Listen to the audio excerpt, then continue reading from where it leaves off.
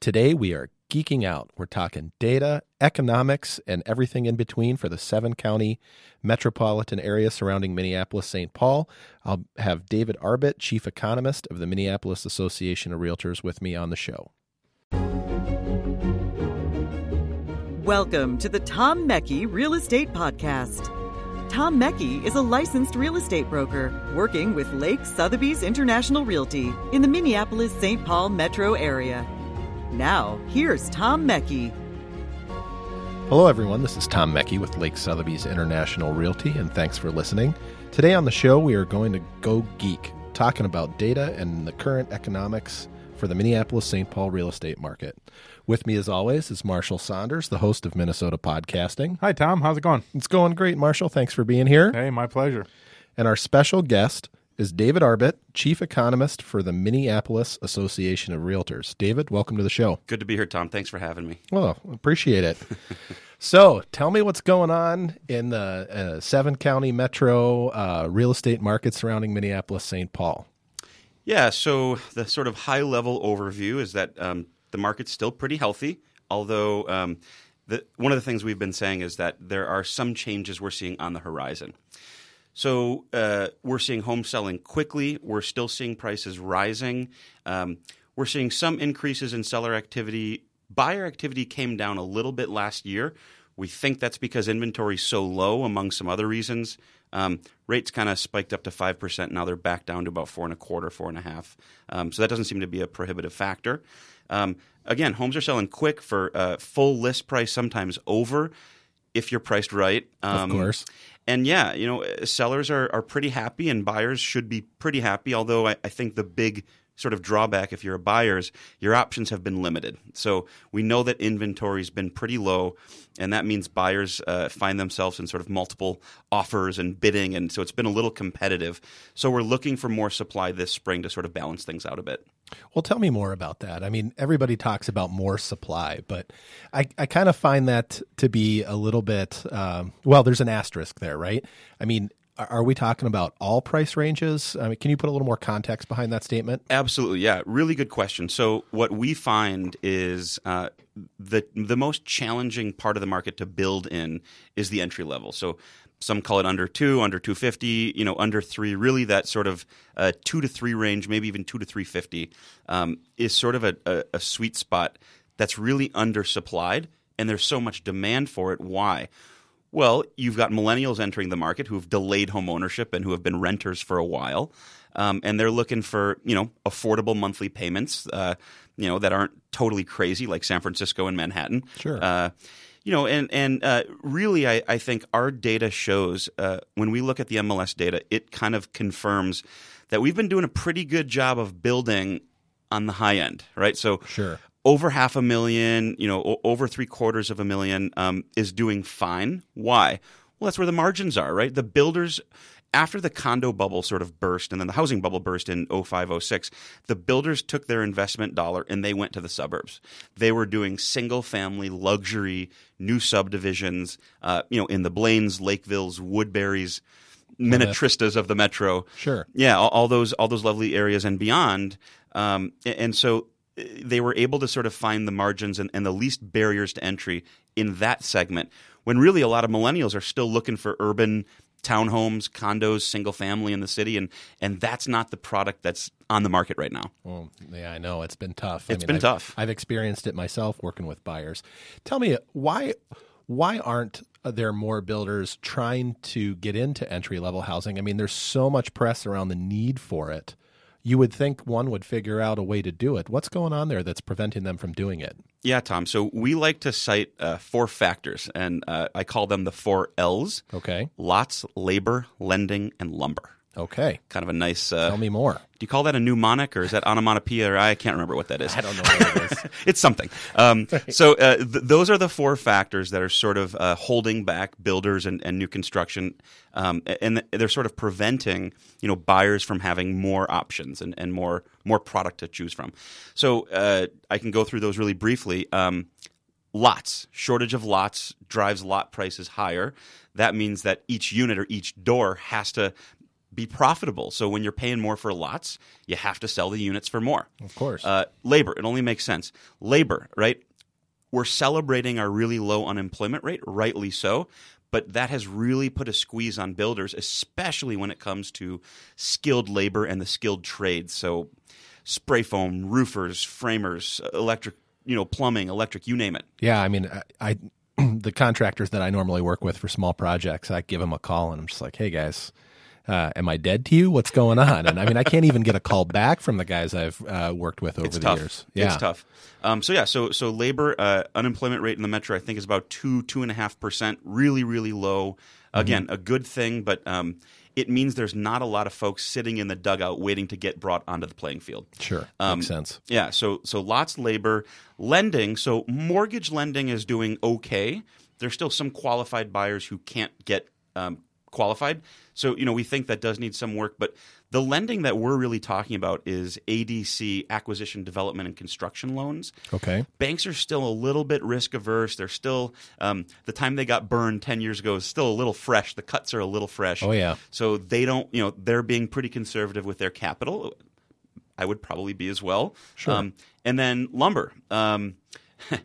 We did some lumber tariffs a year or two ago, and we did, and tariffs are taxes that are always passed on to the consumer, especially with 2x6 framing compared to 2x4 framing from 10, 20 years ago. It's more lumber per your average house, and so when you're paying more for lumber, a 25% tariff on Canadian pine, again, that increased lumber cost has to be passed on to consumers. Believe it or not, Tom, builders aren't charities, and they don't want to eat that in their margins, and they shouldn't have to. No, I agree with you on that. Yeah. Okay. So that really is creates kind of a nice segue here to talk about affordable housing. I mean, how does a city like Minneapolis or a city like St. Paul accomplish the goal of developing affordable housing for its residents? Yeah, so this is a pretty challenging question, and cities across the country have struggled with it. We're moving toward sort of comprehensive zoning, instead of, say, you have to build 30% or 20% of your units affordable, maybe you can contribute to a fund in lieu of those affordable units. They don't make sense everywhere, right? They make sense in certain places. We're trying to concentrate some of that around, transit lines and transportation nodes and corridors, if you will, because that makes sense. Folks who need affordable housing don't have as high rates of car ownership as single-family owners in the suburbs. So they got to have a way to get to jobs if we want those folks to work, as Absolutely. I think most of us do. Sure. So affordable housing, I think, is, again, that sort of missing piece, the missing puzzle piece that everybody's talking about. So, more deliberate zoning, things like ADU ordinances that are helping a little bit in Minneapolis. Explain what an ADU ordinance is. Yeah, help me out on this one, Tom. Is it accessory dwelling unit? Accessory dwelling unit. So the granny garage. The granny flats, yeah, above the garage, or maybe a Four Seasons, hopefully sunroom off the back or something. Sure. Ways to add some inventory, sort of in a clever way. But also, it gives homeowners, especially those experiencing financial challenges, it gives them the freedom to get some revenue and help offset their mortgage and their housing costs or taxes, even if it's owned outright. Sometimes people need a little bit of help. So that flexibility is a good thing. Grants, gap financing, some of the more creative bridge loans and financing that we're seeing happening can help a little bit, but there's a huge need out there, and we're just not meeting it. Do you think that in order to achieve what our city leaders might consider to be affordable housing would come with a subsidy from a taxpayer perspective? Possibly. I think that's part of the solution, but one of the options that people may like more, especially the builders and developers, they want to have that flexibility again of maybe paying into a fund in lieu of some of that. Sure. Or can we do tax incentives? Can we do tax credits on the back end? Instead of using tax subsidy, maybe we can do some tax incentives or benefits on the back end. Sure. 2-year property tax abatements, something clever. TIFs. A TIF, it's a little bit rare unless you have huge cleanup. I don't know if the Ford site did one, but that would be an example of something that could be done in that site. So, yeah, people are having to get a little bit creative. funding is thin, and the need is great. So there's a big sort of asymmetry there. Okay. Yeah. All right. Well, one of the other things I've heard you mention is that even though prices are what seem to be at an all-time high in the Minneapolis-St. Paul market, the cost of ownership hasn't necessarily risen in conjunction with that. Can you explain a little bit more about that? Yeah, so this is a really important point. My fear and our fear is that consumers read the Star Tribune, yep, or KARE 11 or Fox 9 or whatever, and they're seeing, hey, prices are at all-time highs, and they're having conversations on the phone or in person with their loved ones or partners or whomever, saying, I don't know, honey, maybe home prices have risen a little bit too far, a little bit too fast. Sure. Are we priced out? Are we doomed to be renters forever? Or are we fortunate enough to be renters forever? I don't think that way. I know you don't think that way, but right. Some millennials do. Sure. And so, the big piece to remember is that the vast majority of Minnesotans use a mortgage, which 90%. About 90%, 88 to 90%, depending on the month, which I know will sound like a radical, crazy thing to some. But, a very small portion of folks pay cash. The folks that pay cash are price sensitive. The folks who have a mortgage are more payment sensitive. And the crazy thing is, and I should say the interesting thing is about where we're at today in the market is that even though prices are at an all-time high, payments are not. So from a payment perspective, owning a home is still on sale. That's because mortgage rates have stayed relatively low, correct? And that's because rates are pretty low and still what the Fed would call accommodative, or it's a really good time to still borrow money. There's some evidence that's changing. We saw that kind of sneak up a little bit, and then it kind of calmed back down a little bit. There's some chit-chat about recession late next year or perhaps 2021. I don't have a crystal ball on that, or I'd be a millionaire. Absolutely. Wouldn't we all? So that one's a little tricky, but I do think we have to normalize rates so that when recession does come, and recession will come, we have to have some ammunition or tools in our toolbox to combat that. And we don't want to have negative interest rates where if I put $10,000 in the bank, I have to pay the bank to keep it safe. I'd like them to pay me a premium to borrow my money and loan it out for more than they're paying me. So we have to sort of normalize rates eventually so that we have some tools in our toolbox to combat the next recession. Any risks you see in the marketplace that consumers should be aware of? Yeah, another good question. From a consumer standpoint, it's possible home prices take a pause for a year or two. I don't know if that'll happen next year or the one after or 2023 or what have you. So I think there's some risk there, but I think long-term it's still obviously a good investment. And even if we do have a year or two of sort of weakening pricing, that's why every realtor I know tells folks, don't buy a home if you can't stay in it for 5 years. Of course. And that way you can sort of stomach a year or two of declines because you'll be up the other 3 or 4 years. Absolutely. So I think that's a big part. And remember, the average time now that a typical seller spends in their home has actually risen to 10 years. Well, I think that rings true for me personally. I mean, my wife and I, we bought our first house in 2004. It was supposed to be a 5-year house, and it turned into 10 because here you are. we were stuck because of the recession. I think it makes sense that things are going to slow down here in the next year. I mean, I've been doing this now for 15 years. Next year will be my 16th year in the business, and one trend I have experienced is consumer decision-making for major financial decisions tends to pause or slow down in election cycles. We see it in presidential election cycles. Yes. People are just – it's not a conscious thing. I think it's a subconscious thing. Like, I'm just going to wait and see what happens before I decide to do whatever it is I'm going to do. Right. Which is more difficult when the election cycle becomes longer and longer and longer. Yes. So true. That's true. That is true. I mean, I don't have any data to support that statement, but it's something that I have felt in my years selling real estate. There's always just been that kind of pause in consumer activity in an election cycle. I think that's right, although I don't have the evidence to support it. I have seen some other studies that do show consumer confidence can waver a little bit, and if you're not confident, I'm not spending $250,000 or $500,000 or more on a house, right? Or at least not as quickly, right. Or maybe I'll lowball the sellers, or maybe I'll waffle on my decision a little bit. But yeah, I think they have gotten longer. I think they've gotten more divisive. I think there's a lot of political risk and uncertainty, and moving into 2020, and it's not a Democrat or Republican thing. We're more divided than ever, and that doesn't give folks a lot of confidence that we're going to come together and figure things out. How is Minneapolis-St. Paul doing from an affordability perspective compared to other counterpart cities across the United States? Yes. So this is a critical question. Why? You're going to buy a home, right? You're going to pay for a roof. You've only got so many options. So we like to compare ourselves to our own history, and we're actually not still – well, first of all, when you adjust for inflation, we're still not back to bubble levels. If you look at payments, we're still not back to bubble levels. Bubble levels. You're talking about 06, 07, 08. That's right. Right before the crash, exactly. Correct? As a percentage of income, there's a lower percentage of pre-tax household earnings that are going toward housing now than during the last cycle peak. And I think those are three really important things. So – relative to our own history, we're actually not at that overstretched level yet, but we are heading toward it, right?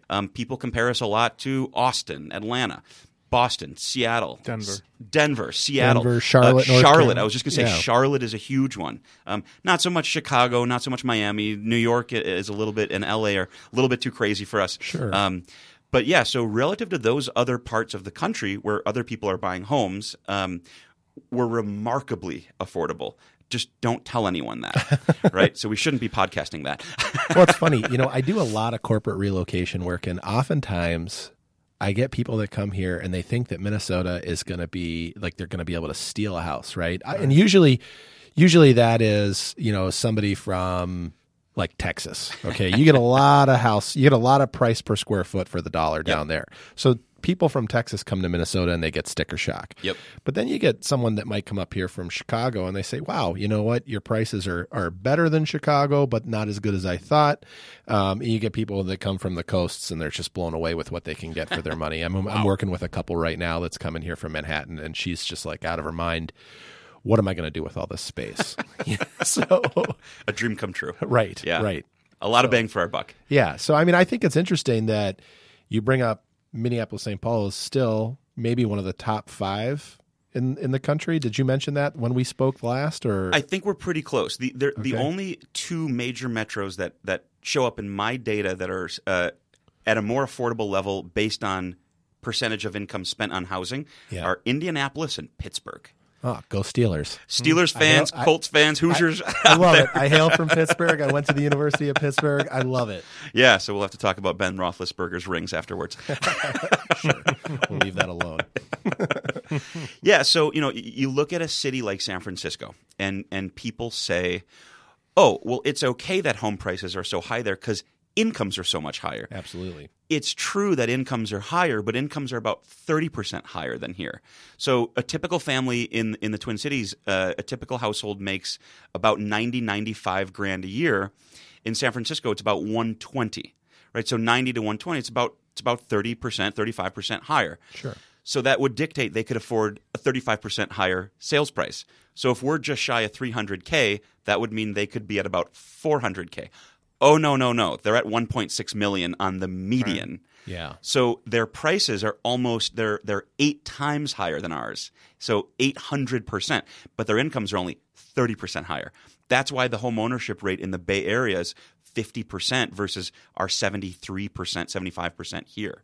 Wow. Yeah, it explains a lot. 75% home ownership in the 7-county metro. I believe that was for the state as a whole. Oh, state of Minnesota as a whole, yeah. Okay. Versus California at about 50, much less, 50, 55, 60%. So that's something to be proud of. The state of Minnesota, 70% plus home ownership rate statewide. That's pretty great. It's pretty darn good. Unemployment rate is around what, 2.5%. 2.5%. Yep. And incomes are strong, right? Pretty good. Incomes here are strong. We've got a really great base of Fortune 500 companies based here in the Twin Cities per capita. Exactly. Compared to anywhere else in the country. So I think those are all positive signs. Definitely. Yeah. And one of the biggest factors, one of the biggest leading indicators of housing market performance is, of course, household formations. Right. So guess what? when more people are working, they're going to forge new households, and that feeds the demand pipeline.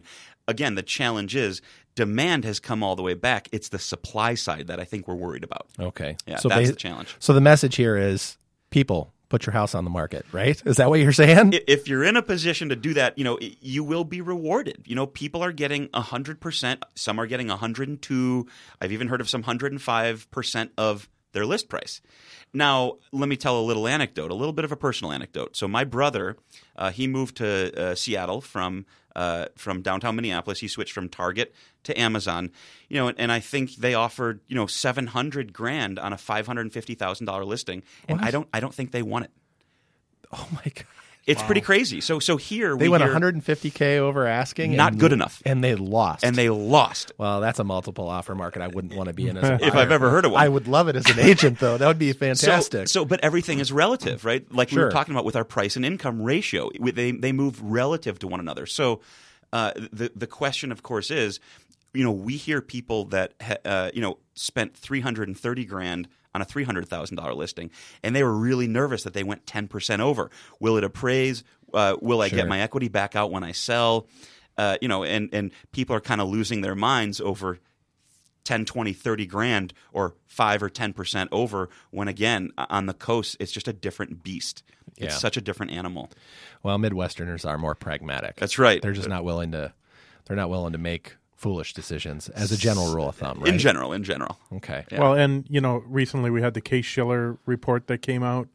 A lot of the things that the Case-Shiller report says is happening isn't necessarily true for our local market. Exactly And right. you can see that, kind of the other areas of the country are kind of those extremes, and we're more of the average. Yeah, so very much locational. I have a joke about this, so we're in luck. I like to say you don't grab an umbrella in Miami based on the weather forecast in Seattle. Right. So the Case-Shiller data, sometimes they'll break out the 10 or 20 markets, and I think that it does have a role to play, although I don't love their repeat sales or matched pairs methodology as much as I like what we're doing with our own MLS data. But just like Marshall said, I don't want someone making a decision to buy a single-family home, in Blaine or Lakeville here based on a foreclosed condo in the Bay Area, right? That doesn't make a lot of sense. So don't make local decisions based on national data. However, to follow your analogy, when there's a major storm system out across the Rockies, I might be able to go, boy, I bet in 4 or 5 days I might have some rain We here. could pick up a little bit of precip, yeah. Right, I so- think that's right. In general, good thing to keep in mind, I'm not sure how much it plays into an individual's decision-making process. Sure. But you're right. If the coasts get sick, sometimes we can catch a cold. All right, I got one last question, and then we can wrap up the show. Why aren't people putting their homes on the market? What is happening? Because all this information is being delivered, right? But we're still seeing low inventory by comparison. So Very much what's so. going on? Is there a trend that you're picking up in your studies of what's going on in the MLS data and in your conversations with members of the Association of Realtors? What is it? Why aren't homeowners putting their homes on the market? I think it really comes down to a big, huge game of musical chairs. Sure. When the music stops, I got to have somewhere to sit, or more accurately, rest my head at night. Yeah. And so I'm concerned, I don't want to put my home on the market if I can't find one of equal or better quality at the same or similar price. Again, monthly recurring payment, as part of my budget, 20, 30, whatever percent of your budget it is. So that game of musical chairs has caused the supply valve of the market to sort of seize up because I'm not as incentivized because I don't have so many options to move up into. Or if I'm a downsizing baby boomer, an empty nester, I don't have single-level townhomes to downsize to. We have totally failed as a region to produce that. So think about baby boomers, empty nesters. They're staying around in their 3,000 square foot, 5-bedroom homes. Because they're comfortable there. Because they're comfortable and it's paid for and they like their community and their library and the little school, nearby and the park. People are aging in place, the baby boomers, which are a huge generation, a huge population. That's one of the things. For now, sellers are really enjoying the ride-up in prices, right? Yeah. Fear and greed drive the market, more so with stocks than housing, at least I hope. That's Sure. changed a lot from 05, 06, where I think greed fear and greed were kind of driving the market. Right. So I think folks are enjoying that ride up. Some folks still believe they're underwater. I would tell those folks they should talk with an agent because odds are they're not. I think a CoreLogic report showed 96% of homeowners in Minnesota have positive equity in their home. 96%. Wow, that's an amazing stat. It's an amazing stat. Yeah, I think it was 95.8% to be precise there. What a swing from just, 6 years ago. Big time. So we talk about move up, and the move up market is a little bit better than the move down market, right? We talked about a little bit before the show that tale of two markets. Yes. Where you have some pressure on the high end because it's overbuilt, but you still have pretty strong and robust competition at the entry level or the affordable brackets because it's underbuilt. So we just haven't been doing enough new construction to give me the confidence to list my home and then go get something new. Wow. So yeah, that's a challenge. There's a perception that some folks still think they need 20% down. Most folks aren't doing 20% down. Some are, and that's fine. If you can get to it and scrub that PMI off, of course that makes sense. But a lot of folks are going FHA route and putting down 3.5%. Okay. So it's all a matter of what you can do. Yeah.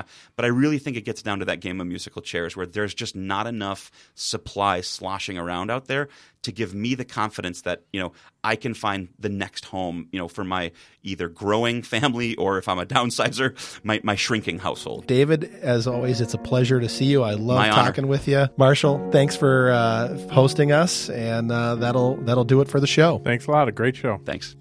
This has been the Tom Mechie Real Estate Podcast.